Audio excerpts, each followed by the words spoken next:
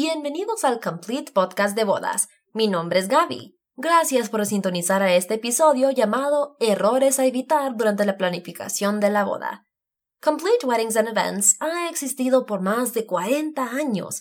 Es seguro decir que hemos visto algunos pasos en falso.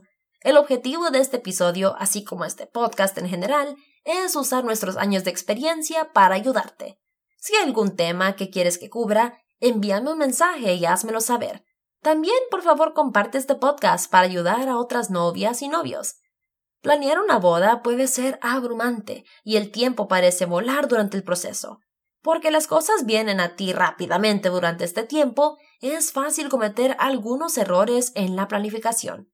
Puede ser que estés intentando ahorrar dinero o tiempo, pero hay algunos atajos que no deben ser tomados. Aquí hay algunos errores de planificación a evitar. 1. Asumir que tus invitados confirmaron la invitación con un no.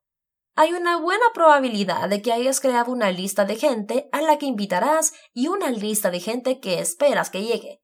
Puede que incluso les des a tu proveedor y local de recepción el número de invitados basándote en la cantidad de personas que esperas que digan no. Sin embargo, habrán un par de personas que probablemente te sorprenderán y terminarán llegando a tu boda. No saques a nadie de la cuenta. Si no quieres exceder el número de invitados, simplemente no invites a esas personas. 2. Permitirle a otros decirte a quién invitar. Si ya has decidido en el local para la boda, entonces seguramente ya tienes limitada la cantidad de gente que puedes invitar a la boda. Además, con los proveedores y otros gastos, puede volverse costoso cuando empiezas a invitar a cada persona que has conocido. Recuerda, la boda es tu boda después de todo. Invita a quienes quieres invitar y no dejes que otros te digan a quién deberías o no invitar. 3. Saltarte la prueba de peinado y maquillaje. Nunca sabes realmente cómo te verás después del retocado de maquillaje y cabello hasta que todo está hecho. Así que, ¿no deberías al menos ir a probar las cosas para asegurarte que tendrás la imagen que realmente quieres? Los maquillistas y estilistas crean estilos dramáticos y bellos, pero si todo esa sombra y maquillaje no es tu estilo, entonces toma decisiones con anticipación. 4. Dejar que otros te convenzan a seguir tradiciones que no quieres. Hay tantas cosas que pueden ser incluidas en una boda que o amarás o odiarás. Dicho eso, si quieres bailar el chicken dance en tu boda, no dejes que nadie lo elimine de tu boda.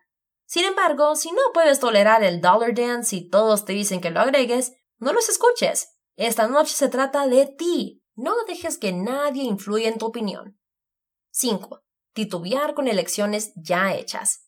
Con elecciones y tantas opciones, puede ser fácil titubear con las elecciones que ya has hecho. Si titubeas con las elecciones que has hecho, entonces todo lo que harás durante la planificación es titubear.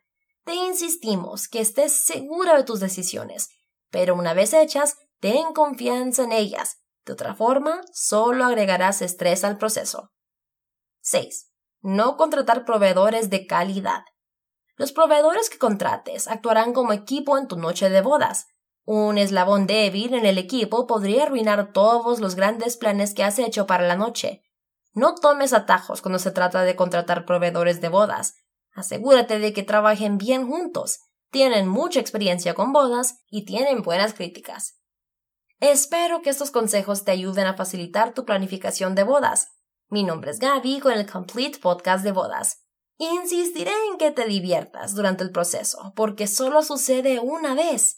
Si tienes preguntas, pregúntale a un profesional en el que confíes. ¿Eso me incluye? Estoy para eso. Me encantaría poder ayudarte. Gracias por escuchar el Complete Podcast de Bodas. Espero verte pronto.